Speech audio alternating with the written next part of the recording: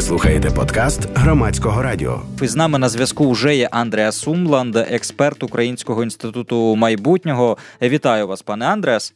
Вітаю, пане. Є кілька тем, на які хотілося би з вами поговорити. Ангела Меркель, яка добуває останні тижні на посту канцлера, продукує зараз багато інформаційних приводів, які стосуються і України, і також, звичайно, поговорити про Північний потік-2, про який ми не втомлюємося говорити останні роки. І ви один із тих, хто скептично ставиться до того, що цей проєкт все-таки буде зреалізований, але тут по порядку будемо йти. Давайте почнемо з заяв і наполегливих заяв Ангели Меркель, яка не втомлюється говорити про те, що прямий діалог з Володимиром Путіним потрібен. І перше, що хочеться у вас спитати, а чому вона настільки наполегливо це робить? У меня тут тоже нет какой-то закулисной информации, что именно там происходит в канцелярии, то есть в офисе немецкого федерального канцлера. Но я себе это так представляю, что это, видимо, такие попытки все-таки сделать некий новый старт в отношениях между Западом и Россией. И тут просто исследуются разные способы этого сделать. 2 года тому назад мы это уже наблюдали, когда российская делегация была допущена снова в Совет Европы, из которой она была исключена в 2014 году. И вот, видимо, сейчас Меркель и Макрон, они считают, что нужно искать новые каналы общения. Я это не считаю очень перспективным, но в принципе эта мотивация, она понятна, и мне кажется, можно ее и в чем-то поддерживать. Может быть, действительно появится шанс какого-то расслабления в отношениях между Западом и Россией. А чому ви не вважаєте перспективним? Я думаю, что это ни к чему не приведет, потому что Путин вряд ли пойдет на компромиссы касательно самых таких больных точек, и в особенности Украины. И что тут у него просто тоже по внутриполитической ситуации, даже если бы он бы это хотел, я не знаю, что именно он хочет, но даже если бы ему бы пришло в голову, скажем, вернуть оккупированный Донбасс Украине, ему бы это не удалось, потому что есть довольно большая часть российской общественности, которая против этого выступает и которая считает, что Донбасс нужно, или оккупированную часть Донбасса нужно на самом деле аннектировать. Поэтому я считаю, что эти попытки, они в общем-то, бесполезны, они только могут иметь смысл в таком ключе, что они это напряжение снимают в отношениях, и что пока есть эти переговоры, можно тоже надеяться, что не будет какой-то новой большой эскалации в Украине. А що думає громадськість у Німеччині стосовно діалогу з Путіним? Она разделена. Там есть люди, которые это поддерживают и которые на самом деле считают, что Германия последние 7 лет недостаточно старалась наложить какой-то продуктивный диалог с Путиным, что Путина нужно понять и так далее. Но есть и другая, уже довольно большая, я бы сказал, растущая часть общественности, которая после опыта последних 7 лет уже тоже думает, что это бессмысленная, в общем-то, идея, и что уже несколько раз были эти попытки перезагрузок в российско-западных отношениях, и каждый раз они ни к чему не привели. Эти партнерства, стратегическое партнерство ради модернизации, и эти всякие саммиты, и поэтому сейчас очень такие разношерстные комментарии к этой инициативе в Германии появились людей, которые это поддерживают, и тех, которые против этого выступают. Це не може бути заяви Ангели Меркель напередодні парламентських виборів в Німеччині? Ну, я бы не стал переоценивать тут роль внешней политики для этих выборов. Там все-таки другие темы играют решающую роль, там экономические, там вопрос там с коронавирусом, там социальные. Ну, вообще, это, так сказать, внешняя политика, она не играет такую большую роль. Но в целом такой вот как бы пацифистский подход, он популярен в Германии, и, может быть, это тоже попытка как бы привлечь избирателей к ее партии. Хотя я бы не стал это переоценивать, я думаю, это скорее другие расчеты, которые там играют роль, чем выборы. Все-таки это кажется Украиной все очень важно, что там Германия делает в Восточной Европе, а для немцев это все-таки вторична тема. Країни Євросоюзу не підтримали, ряд країн не підтримали цю ініціативу Ангели Меркель стосовно участі Володимира Путіна в саміті Євросоюзу. Виходить, Ангела Меркель все-таки не настільки впливова всередині ЄС? Ну, это всегда так было и будет, что ЕС это не является там, так сказать, грубо говоря, расширенной Германией, да, что это всегда так, что и маленькие страны тоже имеют свой голос, и они могут там наложить даже в чем-то свой вето. В этом и часто беда, кстати, Европейского Союза, что он не может эффективно действовать, потому что он всегда должен, ну, в частности, что касается вот внешней политики, кардинальные решения только принимаются консенсусом, и даже маленькие страны могут наложить вето, и в этом случае это вот привело к тому, что Франция и Германия с этой инициативой не смогли это провести в Европейском Союзе. И мне кажется, это было ожидаемо, и тем более меня вот удивляет, что и Франция, и Германия пошли на это. В чем смысл всего этого, я не знаю. Там, видимо, советники касательно всего этого не самые лучшие в Берліні і в Парижі. А ви сказали про те, що, можливо, вони готують новий старт стосунків Росії з Заходом. А в якій зараз позиції ці стосунки перебувають? Багато хто говорить, що гірше, ніж в часи Холодної війни. Ну да, сейчас большое напряжение, и я думаю, что за этим тоже стоит. Это не столько пророссийская позиция, а просто осознание того, что, скажем, в отношении Украины Путин готов намного дальше пойти, чем Запад готов на это ответить. То есть, когда вот была эта концентрация войск на российско-украинской границе, я думаю, для многих стало понятно, ну, а если бы сейчас все-таки Путин пошел бы на эскалацию, то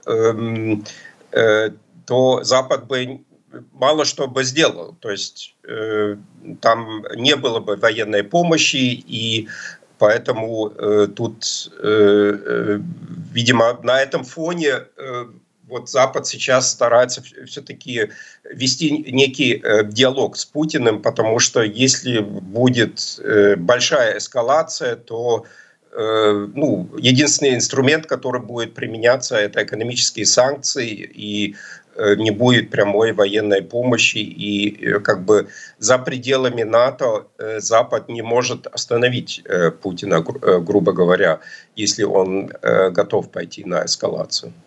Ви також сказали в цій розмові про те, що в Росії досить велика частина населення підтримувала би агресію щодо України, продовжувала би підтримувати і продовжує підтримувати. А ви, як дослідник пострадянського простору, як дослідник Росії, можете сказати, а яка частина цього населення? Наскільки ота пасіонарна частина, яка брала участь у бойових діях на Донбасі, наприклад, наскільки вона там продовжує створювати порядок денний?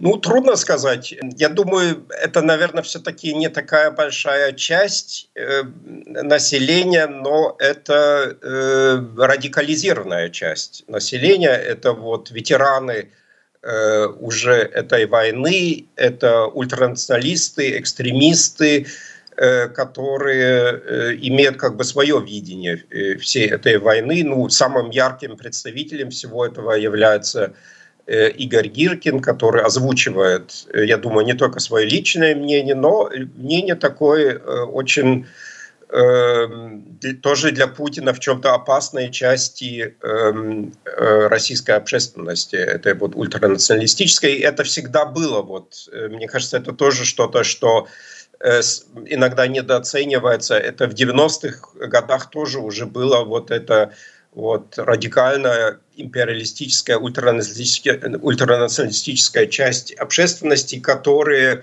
намного более агрессивно еще настроена, чем люди типа Путина, Патрушева и так далее. Хотя как бы с западной точки или с украинской точки зрения кажется, что и Путин уже довольно радикально настроенный, но, увы, как бы справа от него еще есть вот этот, я это называю революционный империализм, то есть люди, которые хотят создать новую российскую империю, евразийскую, или как она там называется, и которые очень недовольны с Путиным со своей точки зрения, и для которых, собственно, аннексия Донбасса была бы только, ну, как бы первой частью некого большего плана там, создания новой России или какой-то там Евразии.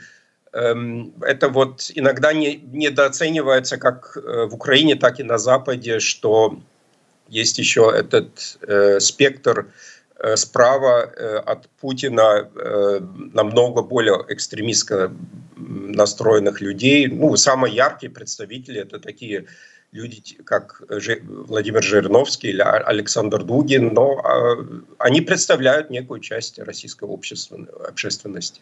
Вас лякає те, що ми, насправді не можемо нічого прогнозувати про те, що відбуватиметься в Кремлі?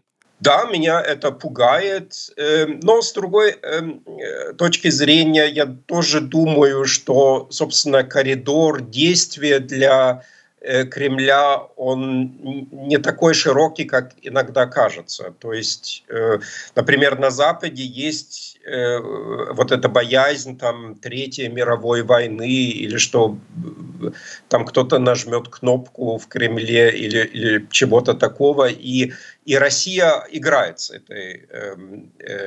этой боязнью, и я думаю, это одна из важных, если не самых важных мотивов вот этих попыток диалога с Путиным, потому что считается, пока мы в каком-то диалоге с ним находимся, наверное, не будет Третьей мировой войны, если так очень просто выразиться. Ну и что касается Украины, тут труднее сказать. Есть как бы теория того, эмпирическая подтвержденная теория того, что Россия не занимается внешнеполитическими авантюрами, когда внутри страны трудная экономическая социальная ситуация. Ну вот, в частности, есть такая российская исследовательница Мария Снеговая, которая живет в США и которая провела вот эмпирические исследования, и она вот нашла вот такую корреляцию между социально-экономическим состоянием России и ее внешнеполитической готовности к внешнеполитической агрессивности. И сейчас, может быть, в связи с тем, что есть много внутренних вызовов у России, можно надеяться на то, что она будет менее агрессивная во внешних отношениях. И вот, скажем, когда была вот российско-грузинская война в 2008 году или когда была аннексия Крыма в 2014 году, в эти моменты Россия была в относительно хорошей социально-экономической ситуации. Сейчас это по-другому, но я не знаю, насколько это, так сказать, стопроцентный прогноз получается из этой теории, что есть много других тоже изменяемых, то есть факторов, и вот трудно очень предсказать, что Кремль сделает, потому что круг людей, которые принимают решения в Кремле, видимо, очень маленький, и там могут быть самые разные реакции, которые там базируются на эмоциях, на каких-то психологических моментах, а не на раціональному розчоті. Хто зараз приймає рішення, хто ті люди, які зараз створюють оце коло навколо Путіна і говорять, створюють порядок денний? Это, видимо, вот этот внутренний круг. Мне кажется, тут я как раз это сейчас тоже совместно с шведским коллегом исследую, что наиболее, может быть, важные люди вокруг Путина в этом отношении. Это вот уже упомянутый Николай Патрушев и тоже Сергей Нарышкин. Это вот председатель службы внешней разведки. Это вот те люди из узкого круга вот Путина, которые тоже пишут идеологические тексты и публикуют их. И есть другие люди, которые входят в этот внутренний круг, вот Сечин, там, Ротенберги и так далее, которые имеют, видимо, так называемый доступ к телу, к Путину постоянный, но которые не пишут или мало пишут идеологические тексты. И вот есть вот этот круг друзей как бы Путина, это часто не определяется даже какими-то вот официальными официальными какими-то позициями. Ряд этих людей не имеет как бы официальную государственную позицию, но они имеют, видимо, доступ к нему. Но это маленький круг людей, и например, есть спор насчет того, насколько там премьер-министр Мишустин имеет, собственно, влияние на принятие каких-то кардинальных решений. Может быть, даже такие люди, как Мишустин, не имеют тут решающее влияние, что на самом деле как бы правительство России — это не официальное правительство России, а это скорее Совет Безопасности или даже внутри Совета Безопасности некий очень маленький круг людей, которые принимают решения. И в этом и вся проблема. В этом одна из причин тоже боязни Запада, что нет институтов как бы в России, что какие-то люди отдельно играют роль, и что политические решения, они не ограничены и не канализированы какими-то институциональными процедурами. И в этом и вся как бы опасность России. Вот такая проблема. Там трудно, собственно, для внешнего обозревателя что-то окончательное сказать, потому что мы не имеем, к сожалению, жучки в коридорах Кремля и не знаем, что там внутри происходит. І справді, але тепер ще хочеться поговорити про таку тему, про яку в тому числі Володимир Зеленський говорив і на сторінках німецької преси, як озброєння для України. І тут в Німеччині є політична сила, яка підтримує це. Це партія Зелених на чолі з паном Габиком, яка підтримує надання озброєння, і їй опонують цій точці зору, в тому числі Ангела Меркель. Можете розказати, наскільки це взагалі принципове питання для німецького суспільства, і наскільки те, що Володимир Зеленський в одному з інтерв'ю апелював до позиції Габика, наскільки це може вплинути на те, що ця політична сила отримує більше чи менше голосів на виборах?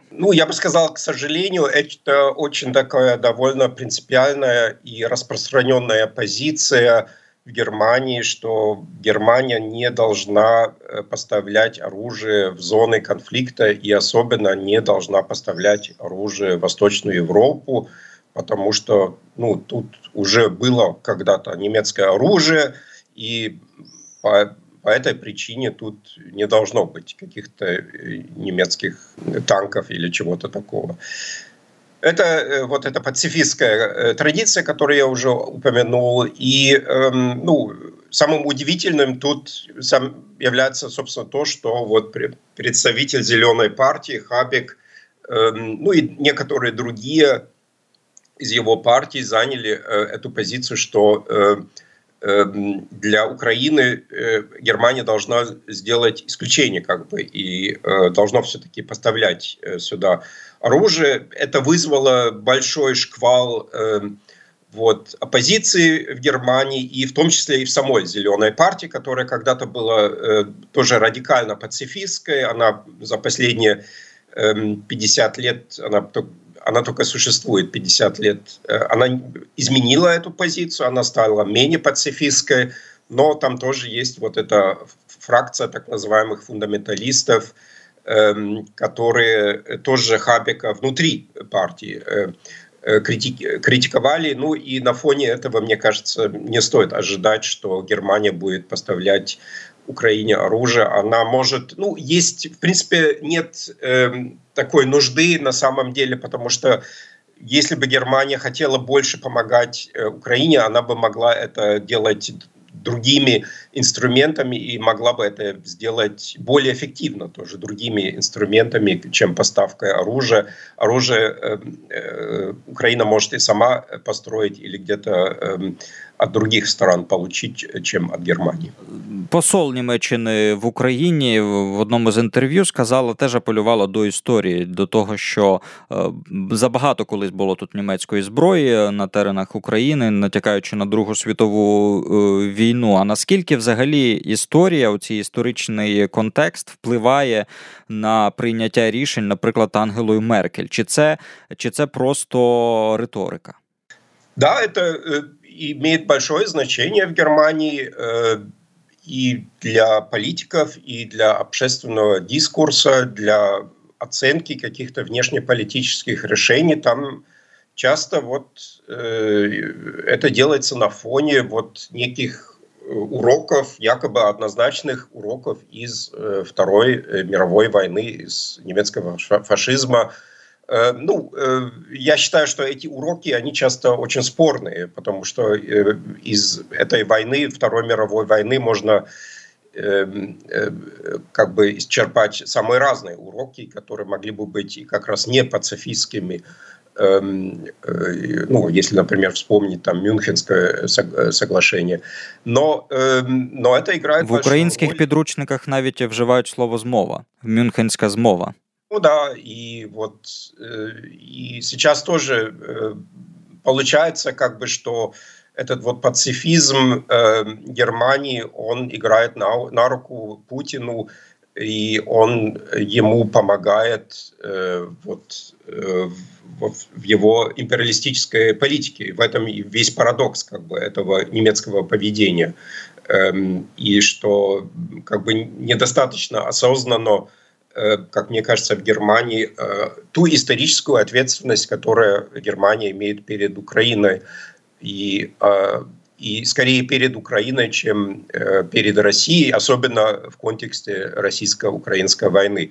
Но, к сожалению, большинство немцев исчерпают совсем другие уроки из Второй мировой войны и считают, что нужно постараться подружиться с Россией, потому что мы тогда напали на Росію. Ви слухаєте громадську хвилю. Ми говоримо з Андреасом Умландом, експертом Українського, інституту майбутнього. Все-таки цінності чи інтереси керують зараз Ангелою Меркель? Трудно сказать, это такая смесь, в которой разобраться очень сложно. Что касается Северного потока-2, там, я бы сказал, это скорее внутренняя политика Германии. В частности, то, что есть энергетические компании, которые уже вложились в этот проект, что есть восточно-немецкие земли, которые хотели бы этот проект, в частности, Мекленбург-Форпоммерн, это на северо-востоке Германии. Это та земля, в которую сейчас уже приходит Северный поток-1, и куда, если этот второй проект будет завершен, тогда будет вот Северный поток-2 туда. И там просто, так сказать, заинтересованность этих политиков, местных, региональных политиков в том, чтобы получить там инвестиции, налоги, рабочие места. То есть там это очень, так сказать, простая история.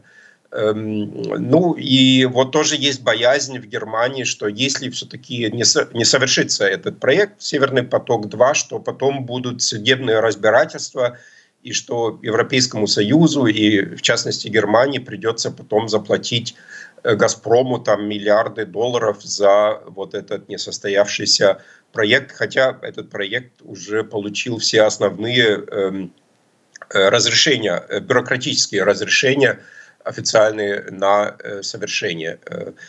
Вот такие вот мотивации. Я не думаю, что тут есть какой-то такой уж сильный интерес во всем этом. Интерес сейчас заключается в том, что этот проект уже довольно далеко пошел, и что вот, ну, обычно такие проекты на такой стадии уже не обрываются после того, когда столько денег вложено в них.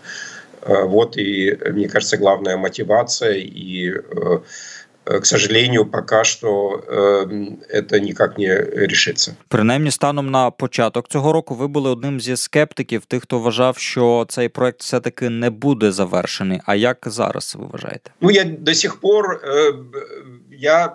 склонен к тому, что я не вижу, как этот проект может совершиться. Может быть, строительство она совершится, но я не вижу пока возможности, чтобы этот газ действительно потек, пока не будет кардинальных изменений к лучшему в российско-украинских отношениях.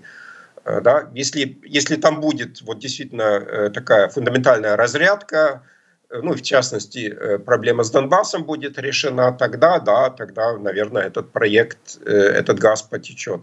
Но сейчас пока я не вижу, потому что, да, сейчас в данный момент выглядит так, что этот проект идет к совершению, но мы уже имеем как бы санкции против этого проекта. Мы уже знаем, что и американский парламент, и европейский парламент, они решительно настроены против этого проекта. Есть и внутри Германии довольно много людей, которые по разным причинам критически относятся к этому проекту. Поэтому, ну, мое такое, скажем так, политическое предчувствие такое, что чем ближе мы подойдем к совершению этого проекта и к открытию, собственно, этого Северного потока, тем больше будет и сопротивление со стороны самых разных политических сил. И я не могу себе пока представить, что этот проект просто будет воплощен без каких-то существенных изменений к лучшему. И вся проблема ведь в том, что это, в общем-то, игра в нулевую сумму, что просто-напросто тот газ, который будет идти через Северный поток-2, это именно тот газ, который уже потом не будет идти через Украину. И там можно себе представить всякие там формы компенсации или какие-то вот, ну, какие-то сопровождающиеся меры, но вот эту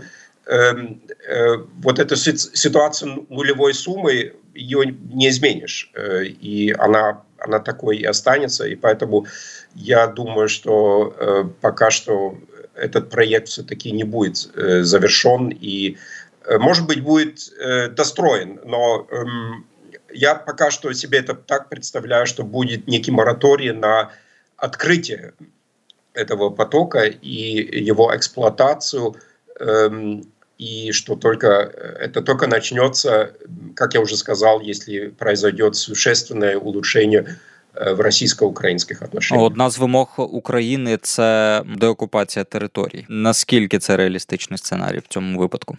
Ну, пока не очень реалистичный. Я думаю, тут с Крымом это отдельный вопрос, но вот с Донбассом, в принципе, изначально, я думаю, была мотивация такая, чтобы как бы изменить, поменяться вот возвращением оккупированного Донбасса Украине на как бы негласное признание аннексии Крыма. Я думаю, такой был изначально расчет, и это, видимо, не получится. Вот, и сейчас Украина тоже очень активно этому сопротивляется, вот создание крымской платформы.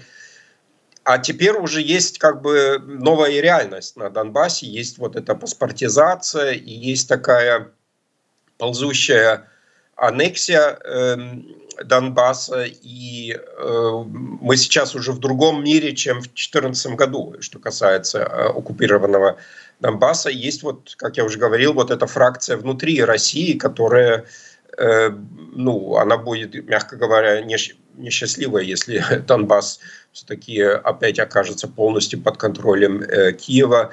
И я думаю даже, что для Кремля это сейчас некая такая тупиковая ситуация, из которой он не может выйти. Он все вот старается как бы переубедить Запад, чтобы пойти на то, чтобы воплощать Минские соглашения по российскому сценарию. Но Запад уже, мне кажется, понял вот эту российскую стратегию, чтобы иметь там через Донбасс некое влияние на Украину, и поэтому пока я не знаю, как это может все измениться. Я думаю, что в конечном счете, наверное, придется просто ждать изменения лидера в России, то есть другого президента России. Тогда это все можна заново обсуждати. Так, це ми чекаємо. А от поки читаємо слова Юрія Вітренка, який є головою правління НАК «Нафтогаз України», який говорить, що газ через територію України мають качати інші компанії, крім «Газпрому». Тобто маються на увазі інші, в тому числі російські компанії, в тому числі ті, які керуються людьми близькими до Путіна. А от такий сценарій ви якось уявляєте собі? Да, это всегда как бы обсуждалось уже несколько лет, что вот должен дальше идти российский газ там, от «Газпрома» или от других компаний через Украину, когда откроется «Северный поток-2». Но ведь весь парадокс в том, что этот российский газ, который как бы предполагается, будет потом идти через украинскую газотранспортную систему, он бы и сейчас мог бы идти через украинскую газотранспортную систему, которая частично законсервирована и которая может поставлять в ЕС намного больше газа, чем сейчас идет через Украину. Поэтому эти все предложения, они, конечно, хорошие, и там тоже есть проекты с зеленым газом, и с водородом, и чего только нет. Там, и мы сейчас, кстати, с коллегой из Украинского института будущего Андреасом Прокипом как раз вот написали статью. Таких статей сейчас на самом деле уже много, которые вот рисуют как бы картину, как можно воспользоваться еще газотранспортной системе, и особенно как ей можно пользоваться, когда все-таки «Северный поток-2» пойдет в эксплуатацию. Но это все и сейчас можно делать. Это все можно делать и без «Северного потока-2». Все эти проекты, они хорошие, но они в принципе не впрямую связаны с «Северным потоком-2», потому что украинская газотранспортная система, она не полностью сейчас эксплуатируется, и все эти проекты можно и нужно воплощать, но с одной стороны, но это еще не должно означать, что «Северный поток-2» пойдет в експлуатацію. А може таке бути, що якщо «Північний потік-2» все-таки запрацює, то якимось чином це навіть буде на користь України, яка зможе таким чином диверсифікувати поставки газу, качати газ, наприклад, з Центральної Азії? Ну, во-первых, этот газ, конечно, если это будет центральноазиатский газ, это был бы тоже газ, который идет через Россию. Да, там, насколько я понимаю, там вот единственное связь это через Россию. Да, это, конечно, Северный поток-2 мог бы быть неким толчком для Украины, как бы подумать более серьезно, что делать с этой газотранспортной системе. Но, в принципе, это все эти раздумья, они бы и сейчас имели смысл, и они имеют тоже смысл в то время, когда еще нет Северного потока-2. Потому что, опять же, это ситуация с нулевой суммой. Просто тот газ, который будет идти через Северный поток-2, не будет идти через украинскую газотранспортную систему, которая сейчас не полностью эксплуатируется. И все это можно делать в любых ситуациях. Это, на самом деле, это, мне кажется, некая такая риторическая игра вокруг этих всех проектов. Там зеленый газ, центральноазиатский газ, не газпромовский газ. Это в конечном счете не имеет прямого отношения к Северному потоку-2. Это просто некий такой шум, я бы сказал, который отвлекает от сути проблемы с Северным потоком-2. А это именно то, что Россия хотела бы быть полностью независимой в своем газовом експорті від України.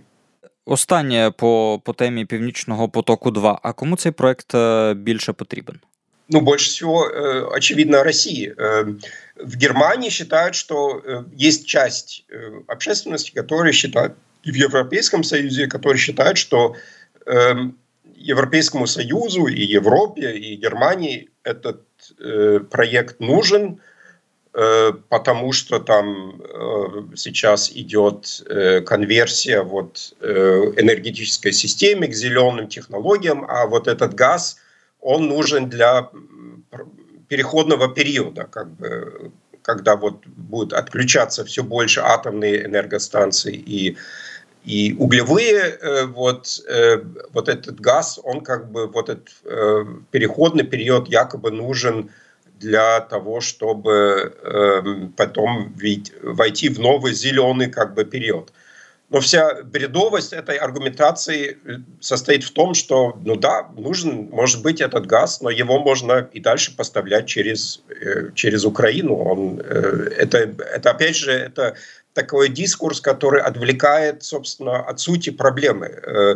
Но многие немцы, к сожалению, они поддаются этим отвлечениям и начинают философствовать про какое-то будущее, которое, собственно, не зависит от Северного потока-2, но удается России все-таки внедрять в головы многих немцев и европейцев, западных европейцев, идею о том, что якобы им нужен этот Северный поток-2. І цікаво, ви сказали, що Росія будує Північний потік-2, щоб бути незалежною від України. Да, и у меня еще даже есть более далеко идущая теория того, что не было бы конфликта 2014 года без Северного потока-1, который пошел в эксплуатацию в октябре 2012 года. И эта зависимость России до октября, далеко идущая зависимость России до 2012 года от украинской газотранспортной системы, это была и причина того, что Украина прожила первые 20 лет, 20 с чем-то лет мирно, в отличие от Молдовы и Грузии и других стран, и что Россия вела себя так аккуратно с Украиной, потому что «Газпром» играет для российской экономики такую ключевую роль. Он субсидирует многие отрасли промышленности и частных людей. Там газ продается по льготным ценам, и «Газпром» только может это делать в той мере, в которой он получает эти большие валютные доходы от экспорта газа в Европейский Союз. На этом, и, насколько я понимаю, и «Газпром» держатся вот на этих огромных на этом огромном экспорте в Европейский Союз, и это ему позволяет потом там субсидировать обычных россиян и российскую промышленность с газом по льготным ценам. Поэтому это стратегический для России вопрос. И если Россия решит для себя этот вопрос полностью с Северным потоком-2, тогда, увы, приходится ожидать новой агрессивности в отношении Украины. И лучшее доказательство – это то, что вот до 2014 года не было этой агрессивности, она только появилась после того, как в конце 2012 года Северный поток-1 пошел в эксплуатацию, и вот эта зависимость России от Украины значительно снизилась.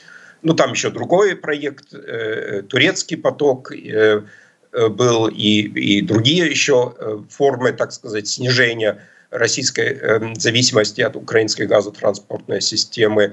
Но вот этот Северный поток-1, мне кажется, имел все-таки ключевую роль для того, чтобы Россия наконец могла себя вести в отношении Украины так, как она уже давно этого хотела, и как она себя уже вела в отношении Молдовы и Грузии до того, и у Молдовы и Грузии просто не было вот этого экономического рычага, который был у України до октября 2012 года. Чи знаходили ви підтвердження цій теорії протягом останніх років?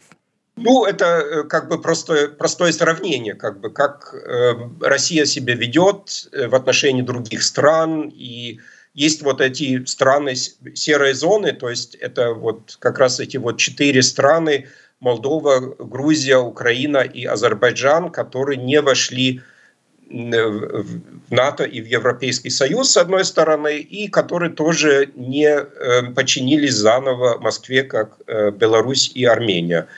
И, как ни странно, так сказать, именно эти 4 страны оказались в чем-то несостоявшими, в том смысле, что правительство этих стран не полностью контролирует территорию своих стран. Ну и, в принципе, вся вот это постимперское поведение России, оно тоже не такое уж особенное. Мы знаем, что обычно вот есть вот эти напряжения между бывшим имперским центром и бывшими колониями. Это тоже, если в мировом историческом контексте, это рассматривать это вот политика России направлена на то, чтобы и сохранить неформальный контроль над бывшими колониями, он тоже не такой уж особенный. И Украина долгое время была в этом отношении исключением.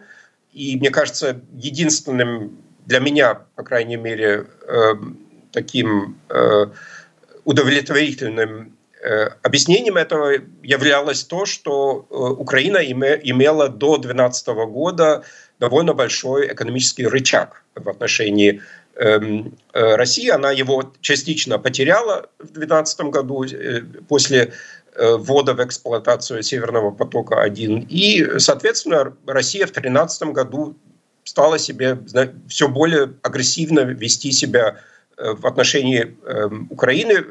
Кстати, это уже началось все при президенте Януковиче. То есть, и там уже был вот этот бойкот российско-украинской торговли в августе 2013 года, когда вся торговля была остановлена на несколько дней. И, собственно, аннексия Крыма, она вот уже началась, подготовка этой аннексии, она уже началась при президенті Януковичі. Я вам дуже дякую за цю цікаву розмову. В ефірі «Громадської хвилі» був Андреас Умланд, експерт Українського інституту майбутнього. Ви слухали подкаст «Громадського радіо».